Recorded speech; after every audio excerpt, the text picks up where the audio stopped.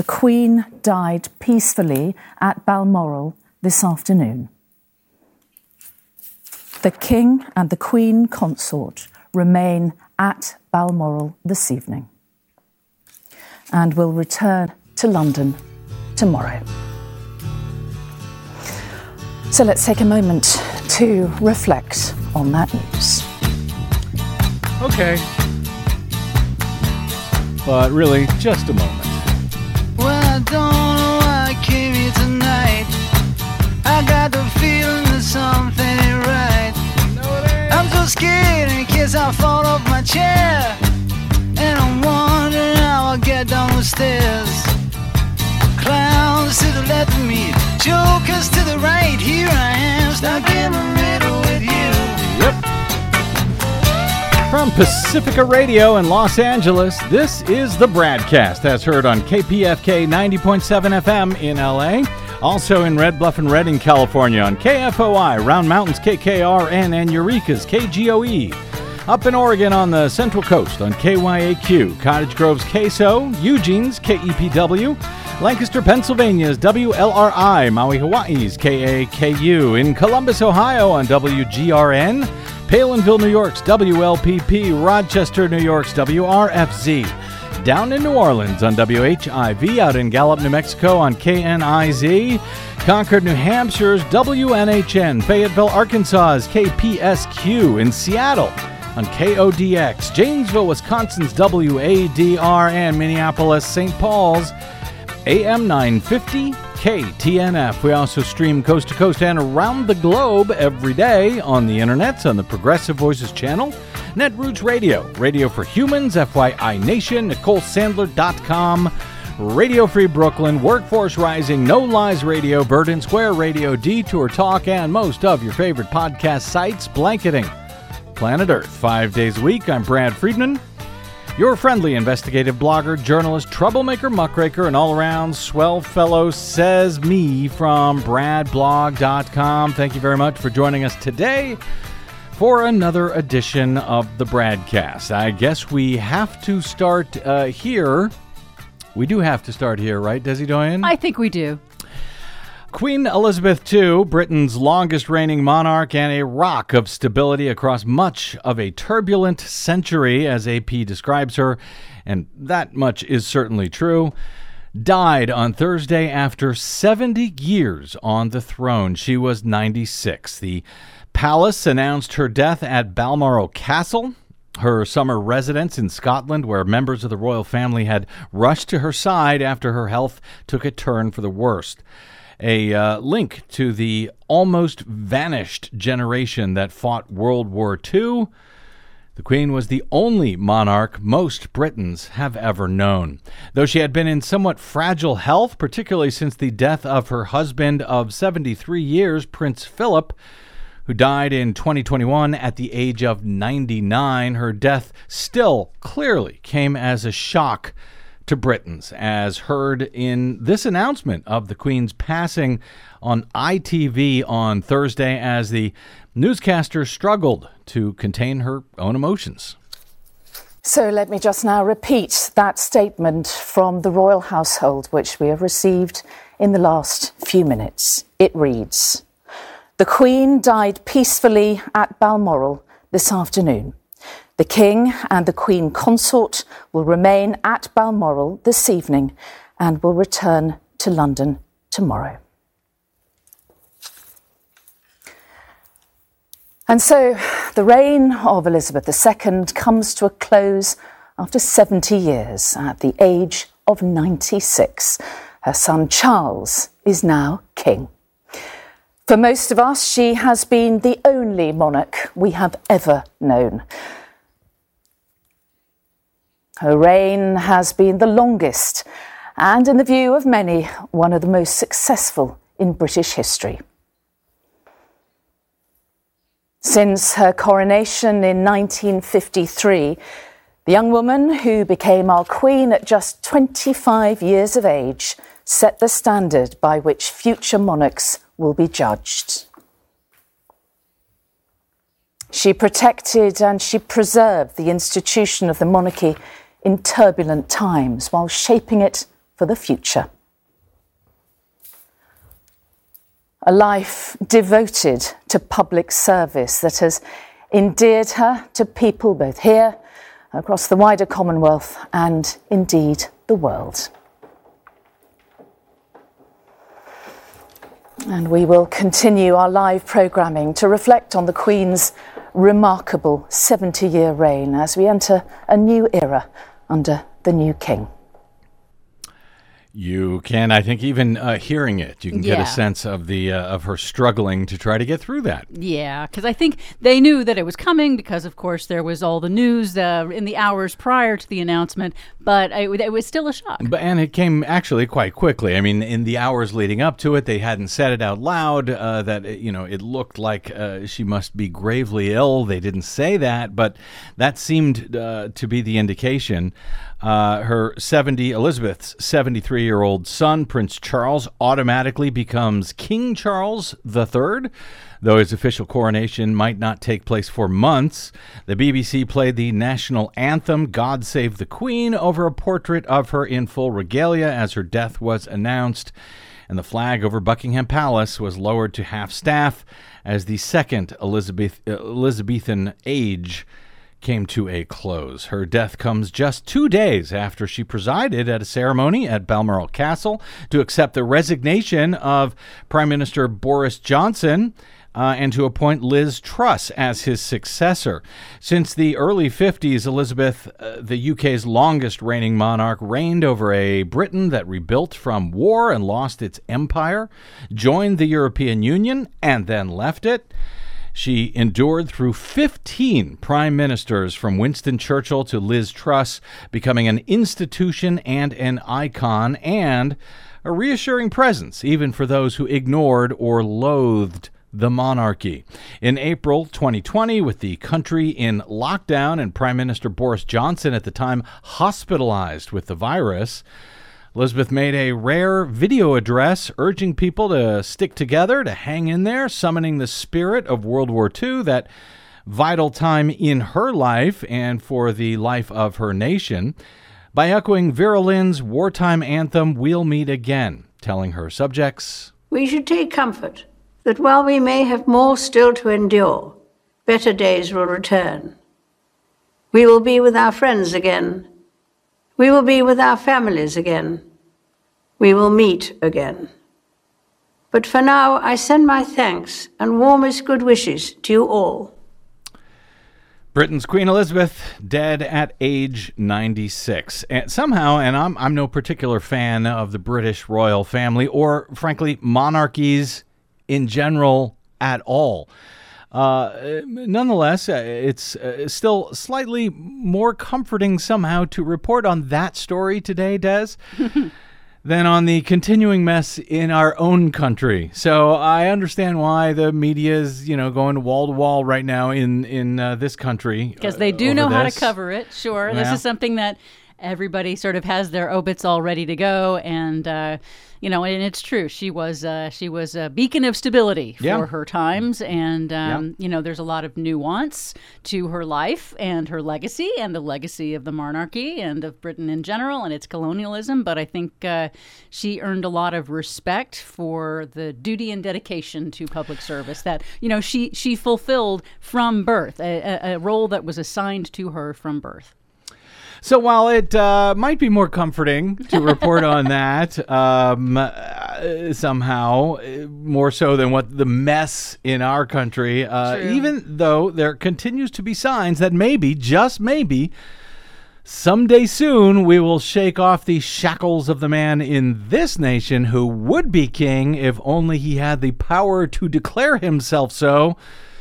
Not that he hasn't tried, but some good news there today, at least some. According to Reuters, the news is both good and frankly less good than it should be. You'll see what I mean. Days after Democratic President Joe Biden gave a fiery speech attacking former President Donald Trump and his Republican allies as an extremist threat, because they absolutely are. And if anything, frankly, Joe Biden was polite enough to vastly understate that threat, as I saw it. Days after that, a Reuters Ipsos poll completed on Wednesday found a majority of Americans believe that Trump's movement is undermining democracy. A majority of Americans. Well, that is good. They certainly should. It is good to see evidence of that on paper right about now. 58% of respondents in the poll said that Trump's Make America Great Again movement is threatening America's democratic foundations, which is not too bad, actually. That's almost 60% of Americans who understand that, yeah, MAGA is a threat to this nation. Apparently, as Reuters reports, that includes 1 in 4 Republicans, so 25%. Which does not sound all that good in truth to me, because I guess that means that 75% of Republicans do not think that the MAGA movement threatens Americans' democratic foundations, when it absolutely demonstrably does. Yeah, that is a troubling low number. Well, Trump remains popular among Republicans. His standing within the party has suffered at least some since the mob of his supporters attacked the U.S. Capitol on January 6 of 2021 in hopes of stopping lawmakers from certifying Joe Biden's election victory. As noted, there are certainly some mixed results in this survey. The Reuters Ipsos poll found that 60% of Republicans don't think that MAGA's movement represents the majority of the party, which is good, even if I'm not sure that they're right about that at all. Much as I didn't think Biden was right when he also very politely said that he didn't think a majority of Republicans buy into MAGA republicanism, when I think the majority of Republicans absolutely do buy into it. But if the Republicans in this survey are correct about the majority of their party not buying into MAGA, as Daily Kos staffer Laura Clausen observed, quote, they're going to need to start acting on that. Because right now it's not really showing, she says. More than half of Republican gubernatorial nominees have sought to undermine the legitimacy of the 2020 presidential election, she notes. Same, she says, goes for Secretary of State nominees in 6 different states, Attorney General nominees in 4 states, Senate nominees in 7 states, and House nominees in at least 20 states. With that, she adds, at least 60% of voters will see an election denier on their ballot this November. Just one of the reasons I keep pointing out how important this November is. Speaking in Pennsylvania, a key electoral battleground last week, according to Reuters, Biden urged voters to reject Trump and extremism. Republican leaders, in turn, including House of Representatives Minority Leader Kevin McCarthy, responded by calling Biden divisive. Because, of course, they did. And because, of course, if there's anything Republicans do not like, it would be divisive-ness. Not sure if does the rolling of my eyes come across on the radio? I'm not sure. As Clausen notes, quote, the Reuters Ipsos poll also showed how effectively the media is at creating the narrative that both sides are divisive. Finding, as the Reuters report notes, quote, 59% of respondents said Biden's speech will further divide the country, though just about half of respondents said they didn't even watch or follow the speech at all. In other words, they're getting that from the media. That's the message that the media are sending to them. Clausen notes more people have an opinion about the speech, one that echoes the media narrative, than even followed it a little bit. Well done, she says, priests of the church of both sides. She notes, before concluding correctly, we are so screwed unless all those Republican election deniers on the November ballot are soundly defeated. And she's right. More on that in a bit today, because those election deniers are working with mixed success, I think, at undermining the 2022 ballot. But we'll get to that a little bit later. with some more slightly encouraging news first today. As we previewed on yesterday's BradCast, longtime Donald Trump ally, former aide and former campaign CEO in 2016, Steve Bannon, turned himself in to prosecutors in New York on Thursday to face accountability for yet another one of his crimes. Bannon pleaded not guilty to duping donors who gave money to build a wall on the U.S. southern border in a state-level reboot of the federal case against him that ended with a last-minute presidential pardon, actually on the last day, the final day of Trump's reign last year.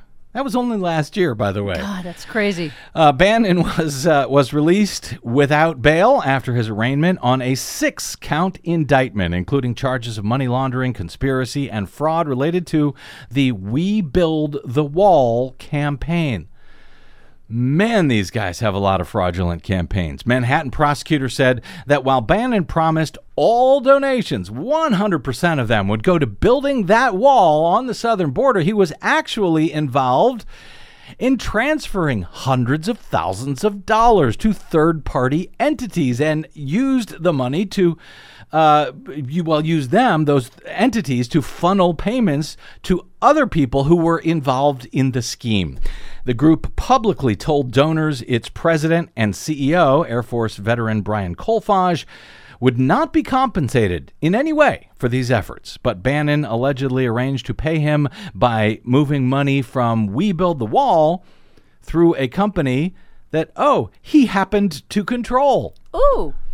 Kolfage. Funny how that works. Yeah, isn't it though? Kolfage, who unlike Bannon was not pardoned by Trump, even for the very same scheme. He has pleaded guilty in the federal case back in April, along with another co-conspirator. Kolfage had been scheduled for sentencing in the federal case this week, but the sentencing has now been moved to December. But presidential pardons apply only to federal crimes, not to state offenses. So Bannon was off the hook at the federal level, but not at the state level if any state wished to bring charges against them, and apparently New York does. Manhattan District Attorney Alvin Bragg said that after Bannon was pardoned in the federal case, Manhattan prosecutors decided that they had to hold him accountable because the alleged scheme ripped off so many in Manhattan. Bragg said at a news conference, quote, "The simple truth is, it is a crime to profit off the backs of donors by making false pretenses. It is a crime to turn a profit by lying to donors. And in New York, you will be held accountable." As alleged, he said, Stephen Bannon acted as the architect of a multi-million-dollar scheme to defraud thousands of donors across the country, including hundreds of Manhattan residents. Manhattan prosecutors also charged We Build the Wall, Inc., that's the nonprofit entity, I guess quotes around nonprofit entity that Bannon and his former federal co-defendants used to solicit donations. The company pleaded not guilty on Thursday as well. Earlier, Bannon accused Bragg of pursuing, quote, phony charges against him, saying the Democratic prosecutor targeted him ahead of the November midterm elections because Bannon and his radio show are so popular among Trump Republican supporters. In a statement on Tuesday this past week, Bannon said federal prosecutors, quote, did the exact same thing in August of 2020 to try and take me out of the election, referring to his arrest months before Trump's re-election loss. This is nothing more than a partisan political weaponization of the criminal justice system, said Bannon. And now, I mentioned this yesterday, but I think it bears repeating. If this was a partisan political weaponization of the criminal justice system, well, it was a partisan political weaponization by the Trump administration's own Department of Justice. Do not be fooled when you hear Bannon repeat this crap. The federal crimes that were brought against him, for which he was eventually pardoned by our corrupt former president, those federal crimes were brought by Bill Barr's Department of Justice against Steve Bannon. It was not by some wild-eyed, Democrats trying to shut him up before the 2020 election. as he is hoping that folks don't notice. He doesn't want them to notice, I suspect, that it was actually Bill Barr and Donald Trump's DOJ when he makes this ridiculous claim. He stole money from his own donors. He pocketed a bunch of it, and he passed along a bunch of it to his buddies, who had repeatedly claimed they would not take a red cent from this effort, but they did. That is fraud. That is money laundering. That is a crime, a bunch of them at both the federal and the state level. New York Attorney General Letitia James, whose office worked with the Manhattan prosecutors on the case, said it was about holding, quote, powerful political interests to account. They think they are above the law, she said, and the most egregious of them take advantage of hardworking Americans in the process. Steve Bannon stands out as a perfect example of this blatant inequality, she said. In 2020, federal agents pulled Bannon from a luxury yacht off the Connecticut coast. They arrested him on charges that he had pocketed more than $1 million in donations to the wall building effort. In all, more than $25 million was raised from Steve Bannon and Donald Trump's suckers. That, according to prosecutors at the time. In that case, the federal prosecutors had alleged Bannon and the co-defendants capitalized on the public fervor over border security and tricked thousands of people into thinking 100% of their donations would go to building a wall along the nearly 2,000-mile U.S.-Mexico line. In fact, just about 3 miles of wall were built by these clowns, much of it apparently easily scalable, and some of which has already begun to fall down because it was so shoddily constructed. Instead of 100% going to the construction, according to the federal prosecutors at the time, Bannon used some of that money to pay personal expenses, like paying off his credit cards. And he paid that secret salary to Colfage, the co-founder of We Build the Wall. All the money you give goes to the wall, Bannon told donors at a June 2019 fundraising event, according to the New York indictment that was unsealed on Thursday. Colfage, who's not charged in the state case, repeatedly pledged, quote, I won't take a penny from these donations, not a penny, unquote, according to the indictment on Thursday. As Bannon arrived at the courthouse on Thursday morning, as Politico observed, some onlookers lobbed insults at the far-right iconoclast who has stoked controversy at frequent terms. In the past, Bannon has suggested, for example, Anthony Fauci, the nation's leading infectious disease expert, should be executed with his head placed on a pike because that sort of MAGA republicanism isn't divisive at all. Am I right, Kevin McCarthy? Bannon has also echoed Trump's claims that the 2020 election was stolen. One woman, very satisfyingly, I think, yelled at Bannon as he entered the building on Thursday, quote, stop hurting America, you greasy grifter. That and other heckling drowned out Bannon's own remarks about what a victim he is. He was already convicted, by the way, in July on 2 criminal contempt charges for defying a congressional subpoena from the House committee investigating the January 6th insurrection. And he is scheduled to be sentenced in October for that. For those 2 crimes, he faces up to 2 years in federal prison. Now he may face even more years, hopefully at Rikers Island, the New York State prison, alongside the Trump Organization's chief financial officer, Alan Weisselberg, who recently pled guilty to tax fraud during his years running Trump's campaign. So that's good news, right? I think that's some good news. Yeah. But it is not all of the Trump-related accountability news that is breaking on Thursday. You may or may not be happy to know. And I know that this is one that I've been looking forward to for some time, so I'm glad to see signs of this. A federal grand jury investigating the activities leading up to the January 6th attack on the Capitol and the push by former President Trump and his allies to overturn the result of the 2020 election. ABC News means to steal the results of the 2020 election. That grand jury has expanded its probe now to include information about Trump's leadership PAC, Save America. That, according to sources with direct knowledge to ABC News, which broke this news.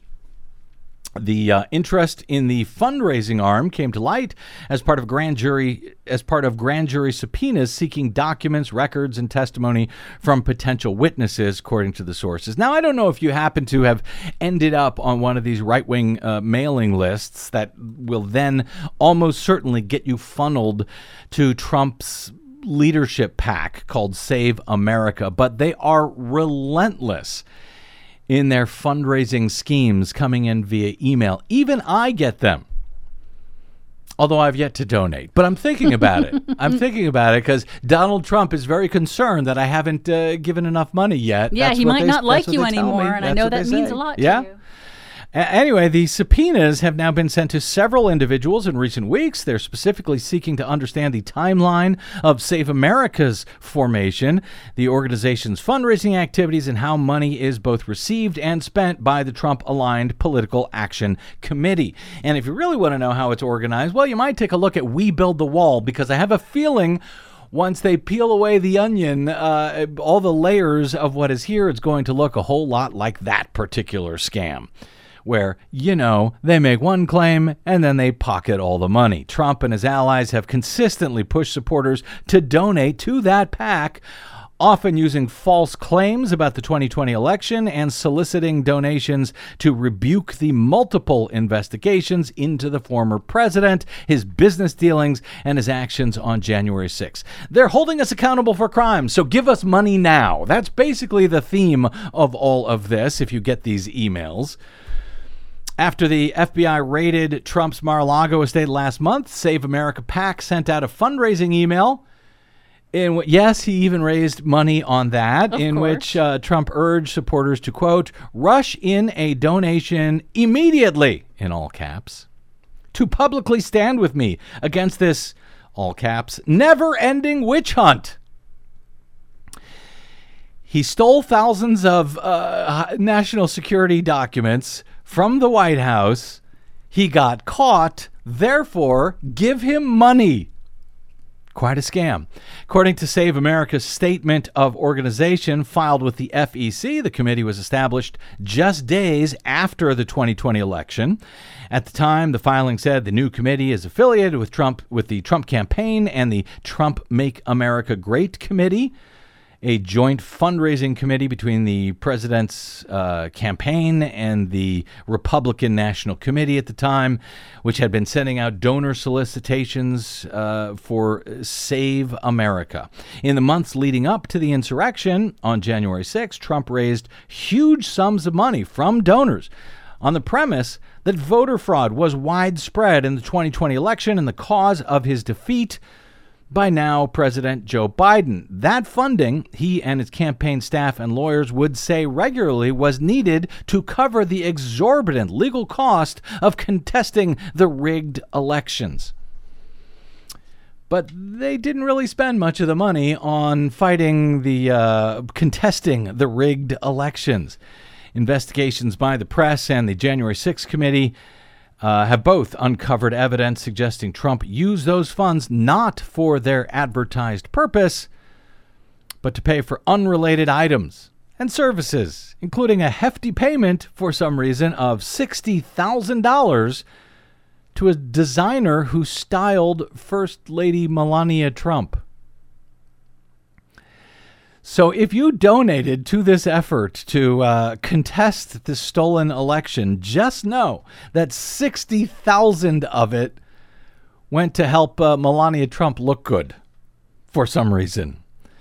Since its inception, Save America PAC has brought in, hope you're sitting down, more than $135 million, including transfers from affiliated committees. According to disclosure records, as of the end of July, the PAC, according to Open Secrets, reported having just under $100 million in cash on hand. So, yeah, I think it's a lot like We Build the Wall. They should have just called it We Build the Scam, because that's kind of where they are. So I'm glad that that is now finally being looked into by the federal grand jury that is also looking into January 6th. All of these are, criminal. Yeah, well, I was going to say, ain't nobody going to pardon Donald Trump if he's charged with this, but, well, we'll wait and see if that comes to pass. But no, that is not all. I'm glad they're looking at that scam as well. It's difficult to keep up with all of them. So in what may or may not be related news, though it is related to the very same federal criminal grand jury, this is interesting. The New York Times is reporting that federal prosecutors issued a subpoena to a personal aide to former President Trump as part of the investigation into January 6th. The move, the paper notes, suggests that investigators have expanded the pool of people from whom they are seeking information in a wide-ranging criminal investigation into efforts by Trump and his allies to reverse his loss in the 2020 election. The New York Times, of course, means his efforts to steal the 2020 election. And it also means that agents are reaching into the former president's direct orbit now, going to one of his personal aides, a guy by the name of William Russell, who I've never heard of. He's a 31-year-old aide to Trump who served as a special assistant and the deputy director of presidential advance operations in the White House. He was subpoenaed this week. He continued to work for Trump as a personal aide after Trump left office. He is one of a very small group of officials who did so. So I think it's fair to say this guy may know a lot. It was not immediately clear what federal officials wished to speak with Russell about, but at this point, frankly, take your pick. Yeah, there's so much. It was not immediately clear which of Trump's other aides the Justice Department may be interested in interviewing. But last week, former White House counsel Pat Cipollone and his former deputy Pat Philbin testified before this grand jury investigating the fake elector scheme and related issues. Both Cipollone and Philbin were present during key conversations in the White House as Trump sought to use the levers of the federal government to stay in office after his loss to Joe Biden. So they mean use the levers of the federal government to steal the presidential election. Good God, New York Times. It is September 2022. Can you just report what's actually... The DOJ is pursuing the January 6th related investigation as it investigates the handling of hundreds of classified documents that Donald Trump took with him to Mar-a-Lago. And again, stole. Took with him to his private residence and his private club or whatever it's called in Florida, where this guy, William Russell, also works. So yeah, take your pick. Lots of crimes. Alleged crimes to choose from here. And speaking of which, this Mar-a-Lago business, it is now also being reported late today that the DOJ has decided, after all, to appeal this ridiculous order from this Trump-appointed federal judge, Eileen Cannon, who earlier this week placed an injunction on the DOJ's criminal probe, which nobody believes has ever been done before, actually. But the criminal probe into those thousands of pages of stolen government documents stolen by Donald Trump, many of them highly sensitive national security documents. And they will appeal that injunction and her unprecedented order for a special master to review the evidence taken from Mar-a-Lago's club following a different federal judge finding probable cause that, Trump may have violated at least 3 federal statutes, including the Espionage Act. So yes, DOJ, yes, FBI, you may go in and search those grounds and take that stolen material, which subsequently they are no longer allowed to use at all because a Trump-appointed judge said so. Why? I don't know. And I even read her 24-page ruling. Anyway, hopefully we'll have more on that after the appeal is filed and I get a chance to look at it on our next BradCast. But let's take a break right now. We will come back with some new criminality by the rest of the Republican Party. Yeah, the one that is hoping to steal the next election for themselves. Yes, more GOP election fraud in the name of preventing election fraud, or at least pretend election fraud. That and also Desi Doyen's first Green News report since we're back from our late summer break. I'm sure she's got nothing at all, nothing to talk about today. Nothing but good stuff, sure. Sure, we'll say that. We'll say that. I'm Brad Friedman, and you are listening to the BradCast.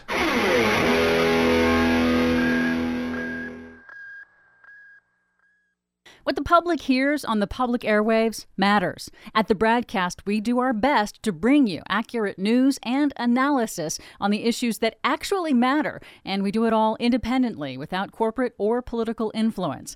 But we can't do it without you, now more than ever. Please help us stay on your public airwaves by going to bradblog.com/donate to help keep us going. That's bradblog.com/donate. And thanks.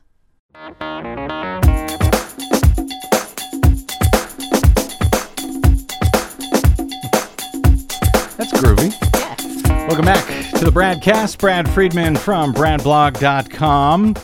So, CNN's investigative unit, including Bob Ortega, Audrey Ashe, Yaha Abu Ghazala, and Drew Griffin, ran a lengthy, detailed report on Wednesday detailing how Michigan Republican leaders have been training not just party poll watchers for this year's midterm elections, but even official poll workers. You know, those who are responsible for running the polls, handing out the ballots, checking in voters, etc. And this report was on how those Republican Party leaders, with a focus on Wayne County, Michigan, that's Detroit, how those Republican Party leaders are actually instructing people to, yes, break the rules when they're doing this job, and perhaps even break the law if necessary on behalf of the party in these seminars. You know, these are the same folks who pretend to believe that Democrats are stealing elections by committing fraud. Well, they're teaching their own folks how to commit fraud. And CNN sort of caught them in the act by recording, I don't know how they got the material, if they attended it, if it was shared with them, but actually recording one of these Zoom sessions where essentially these Republican Party leaders are telling people how to cheat. And it's a very good and a very detailed report at CNN.com.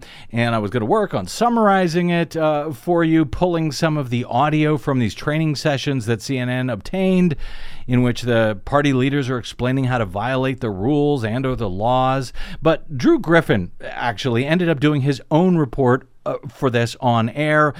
And I think he does a better job than I would be able to do. So I think it's simply worth sharing in full. By the way, I should note, for many years, I've been somewhat suspicious of Griffin, and I think that's a polite way to say it. He actually gave a lot of airtime. I don't know if you remember, he gave a lot of airtime in years past to these Republican fraudsters like James O'Keefe. Yes, he did. And to this whole, notion of, there must be Democratic voter fraud going on. He gave a lot of play to that nonsense. So I've been, kind of suspicious of him. I'm always skeptical and very careful with him ever since. But in recent years, I think maybe, hopefully, I don't know, maybe he's come around from being the sort of right-wing tool that he once was. Anyway, here's Drew Griffin's report on this on CNN from Wednesday.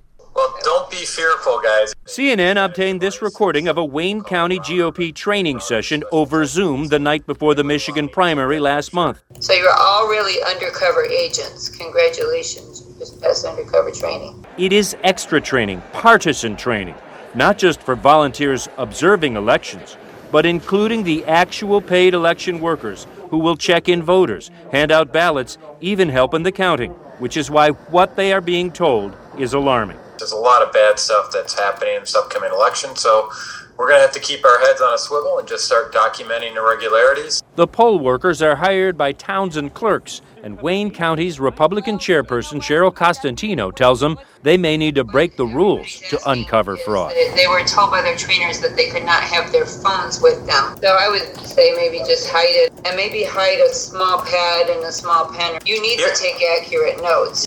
If we are observed with a pen and a piece of paper writing on anything, they just said they would ask us that they would remove us. That's why you got to do it secretly. This training for the primary was just practice for the upcoming midterms, according to Costantino. And it's not just what's being taught, it's who is doing the teaching.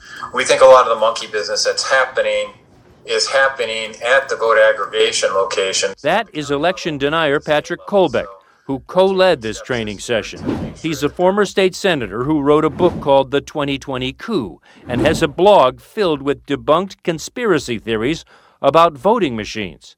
He spread so much disinformation about the 2020 election, he got this cease and desist letter from Dominion, the voting machine company, saying, "You are knowingly sowing discord in our democracy," all the while soliciting exorbitant amounts of money.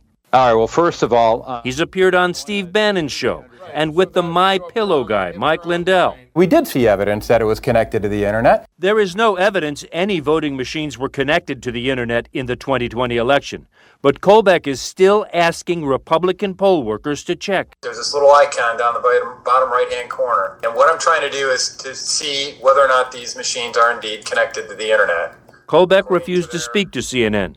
But the other leader of the training, Cheryl Costantino, did. You were training these people to be undercover spies. That was the words you were using, and I'm wondering why. Well, first of all, if you remember in the election 2 years ago, there were so many problems. With election staffing, she said, with who counted ballots. But she's an election denier, too. She filed a baseless lawsuit in Detroit alleging election fraud in 2020. It was thrown out. Why did she tell election workers to act like spies? To kind of reframe it and make it more fun and interesting, I said, just, instead of causing a bunch of scenes and things like that, just write it down, just kind of be like spies and let me know what's going on. While Michigan's primary election went smoothly, I did nothing wrong. A poll challenger affiliated with Kolbeck and his training was thrown out of Detroit's ballot counting center for repeatedly getting too close to workers. I told them that they were breaking the law. What's happening in Michigan is happening across the nation. Attempts are underway to make sure the ultra-MAGA run the election process, from poll workers all the way up to candidates for Secretary of State and Attorney General. Trump attorney Cleta Mitchell has led seminars in 8 swing states, all under the presumption Democrats cheat. CNN caught up with her in Wisconsin. That we'll be able to make sure that there's another set of eyes going on, watching the ballots, watching the voting, watching the process, knowing what's going on in the election offices. These training sessions are planned chaos. These people are being radicalized. Jeff Timmer used to lead the Michigan Republican Party. They think they're saving democracy from the cannibal socialists, where in fact what they're doing is eroding the public's faith in elections. Jake, Michigan's Secretary of State says her state is ready for any issues that may arise from these partisan training sessions, and the clerks who run the elections can remove anyone violating the rules. But on a more positive note, and there is one here, those same clerks are telling me that most of the distrust of the electoral system is born of ignorance, as we've seen so many times. And when these suspicious workers actually get in there and get their feet wet and see how elections are run, according to the clerks, they generally become believers in the system. Let's hope so. Yeah, let's hope so indeed. That was Yeah. Drew Griffin on CNN. The thing is, so that woman that you heard instructing them to be spies for her and give information. Make it more fun. I just have to underscore, she is the chair of the Wayne County GOP, Wayne County Republican Party. Wayne County is Detroit. And she is telling people to do things they are not supposed to do, like bring pencil and paper and phones into the polling place. So, and I suspect if that is going on in Detroit, in Michigan, I suspect it's going on elsewhere, as we've seen, as we talked with Marilyn Marks on our previous BradCast about this Coffee County breach of voting systems in Georgia, in Coffee County, that basically, mirrors what we saw elsewhere in Georgia, in Michigan, in Pennsylvania, and so forth. These are national efforts. This is not Cheryl Constantino, or whatever her name is, coming out of nowhere with this idea that, hey, why don't we do this? Right. I mean, they've been making a big, the Republicans have been making a huge public relations push, talking about how they are spending all of this money recruiting poll workers and poll watchers to get involved in elections. Which, by the way, which is a great idea. It would be great if Democrats would do that too. Well, and I think Democrats, and that's sort of my point. It's fine. It's good to, for Republicans, for Democrats, for anyone else to recruit poll workers and to recruit poll watchers, but to suggest to them that they should cheat, that is a different matter. That's a problem. How to counter this? Well, for one, you can be a poll worker or a poll watcher. Frankly, your county or your town really needs you this year to do exactly that, especially with so many poll workers from past years sort of being freaked out, scared away by these MAGA wingnuts and their threats and everything else. But you can and should volunteer and or get paid. Yes, it's for a ridiculously long day, but you will be really, really serving your nation and your democracy and potentially helping to counter any wingnut chicanery like they're advertising in Michigan there, that we may see at the polls this year. All hands on deck. Voting is no longer enough, as far as I'm concerned. No, it's not. It's not. And if you are able to volunteer as a poll watcher even, or as a poll worker, or as an election judge, in all of those ways, you are then somebody who is there to protect and defend the voters from people who might try to come in and disrupt or dislodge them from voting. So it helps to have the good people show up, the pro-democracy people show up to protect the voters. And I will also add our friends at scrutineers.org. They will help you do this, and they will help you do this without cheating. Scrutineers.org will help you sign up, and they will teach you what needs to be done, and so on and so forth. So check them out. Yeah, all hands on deck. As I say, voting itself is no longer enough, but it's really important, so please do that too. Meantime, I had another story of voter fraud claims by the Republicans just absolutely falling apart, but I'm going to put that off for another day because while we were sharing that Drew Griffin story, this just in via Washington Post, the Michigan Supreme Court on Thursday has ruled in favor of adding a proposal to the November ballot enshrining the right to an abortion in the state's constitution, ending a partisan feud that unexpectedly erupted when a state board refused to approve the question last week. Now, you'll recall that when the stolen and packed and corrupted Supreme Court overturned Roe v. Wade back in June, just a few months ago, Republicans were like, yay, that's great, because this is really an issue that should be decided at the state level. Well, voters in Michigan would like to decide it at a state level. In fact, they had a record number of people sign up for this ballot initiative to enshrine the right to an abortion into the state constitution. But guess what? The 4-person state canvassing board has 2 Republican members on it, and they both voted against allowing this initiative on the ballot, even though it got a record number. 750,000 people signed this petition to put this onto the ballot. The Republicans blocked it. Why did they block it? Well, ostensibly, we know why they blocked it, but their claim for why they blocked it was because the font had bad spacing on the petition. Not the wrong font size. They had the 8-point fonts but that some of the words were too close together, making it too difficult to read what was on the petition. Oh, please. That's really what they claimed, and they stopped it. Well, they said, we're not going to vote for it if it doesn't, if you don't get a majority in favor of the putting this onto the ballot, then it doesn't go through.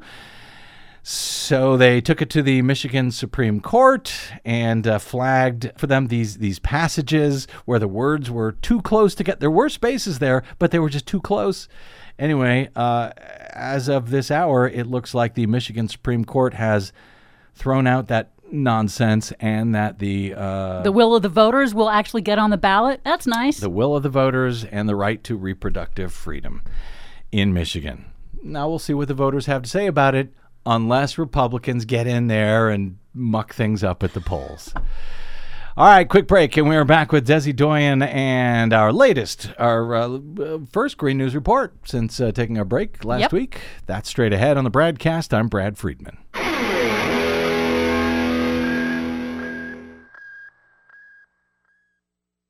Hey, this is Brad. Here at the BradCast and BradBlog.com, we fight for election integrity all year around, like no other media outlet in the nation. But of course, we need your help to help us remain on your public airwaves and completely independent. Please help us continue that fight over your public airwaves by stopping by BradBlog.com/donate. And thanks.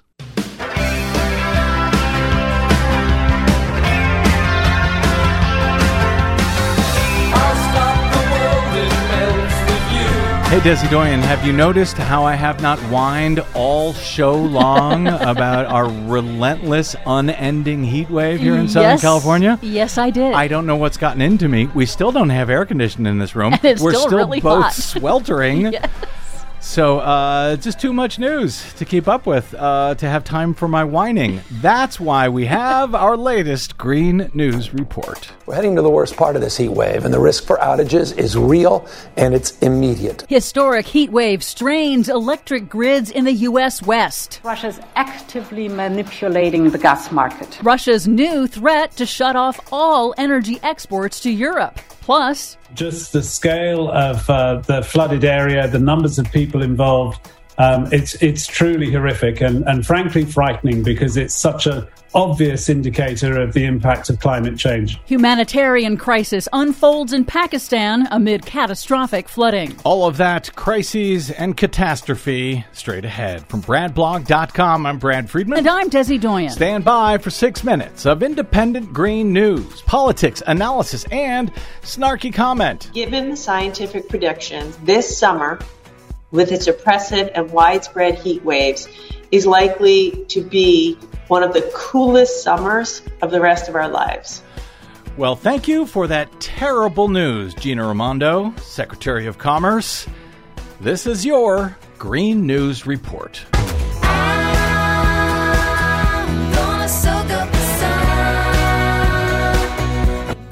Okay, Desi Doyen, we are back after a week or so off. I'm sure everything is fine. There's nothing to report, no concerns about the climate as of today. Oh, I wish that were so. So do I. However, I do have some good news for Jackson, Mississippi. Water pressure has been restored to the city after weeks of total shutdown. The city's water system was already fragile due to decades of underfunding and deferred maintenance, and then it was crippled last month by catastrophic flash floods. Jackson will get some repair funding from President Biden's infrastructure law, but on Tuesday, Mississippi's Republican Governor Tate Reeves, who previously vetoed new funding for Jackson's water system, said this. I'm open to all options. Privatization is on the table. Oh, great. I thought that was supposed to be the good news story.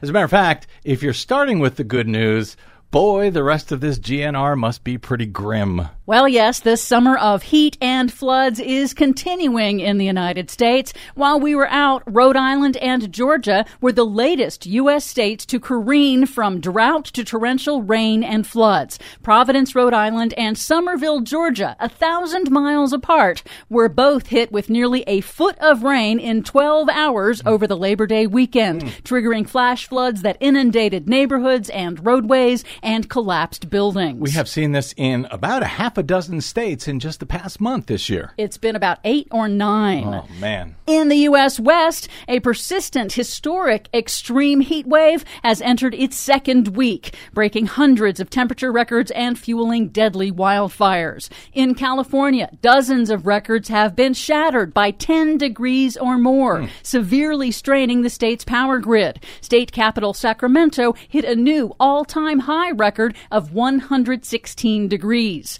A new study projects that because of climate change, by 2050, dangerous extreme heat waves will likely hit at least 3 times more often around the world. And it's not only the triple-digit temperatures, it's also the duration of this thing. Exactly. Day after day after day. It's amazing out here. Scientists say the searing heat and deadly floods are part of the global pattern of man-made climate change, turbocharging extreme weather and pummeling our critical infrastructure.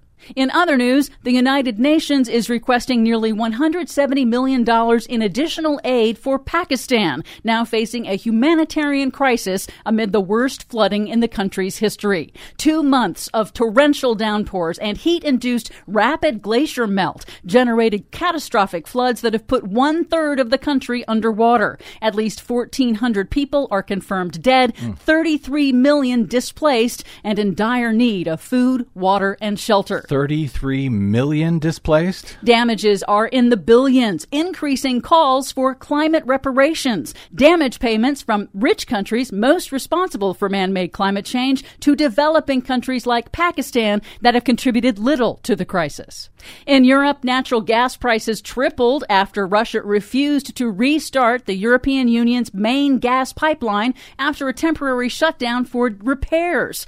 Russian President Vladimir Putin on Wednesday threatened to halt all energy sales to Europe if Western countries follow through with a proposed cap on Russian oil and gas prices.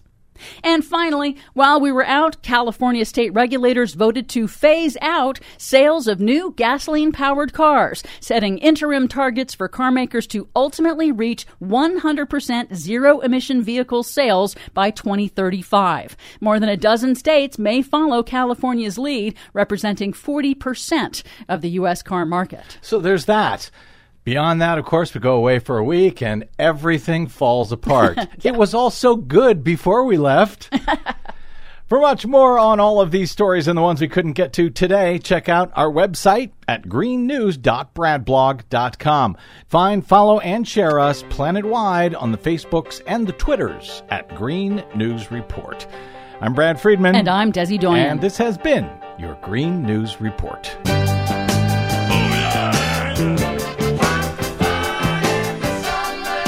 Oh, yeah.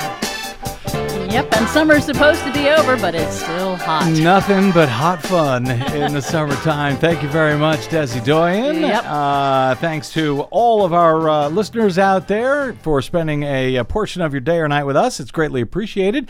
If you missed any portion of today's program, you can download it anytime for free at bradblog.com. No paywall, thanks to those of you who stopped by bradblog.com/donate to help keep us going. You can drop me email if you like. I am BradCast at bradblog.com. On the Facebooks and the Twitters, I am simply the Brad Blog. But before I go, I gotta say, hey, happy birthday, Mom.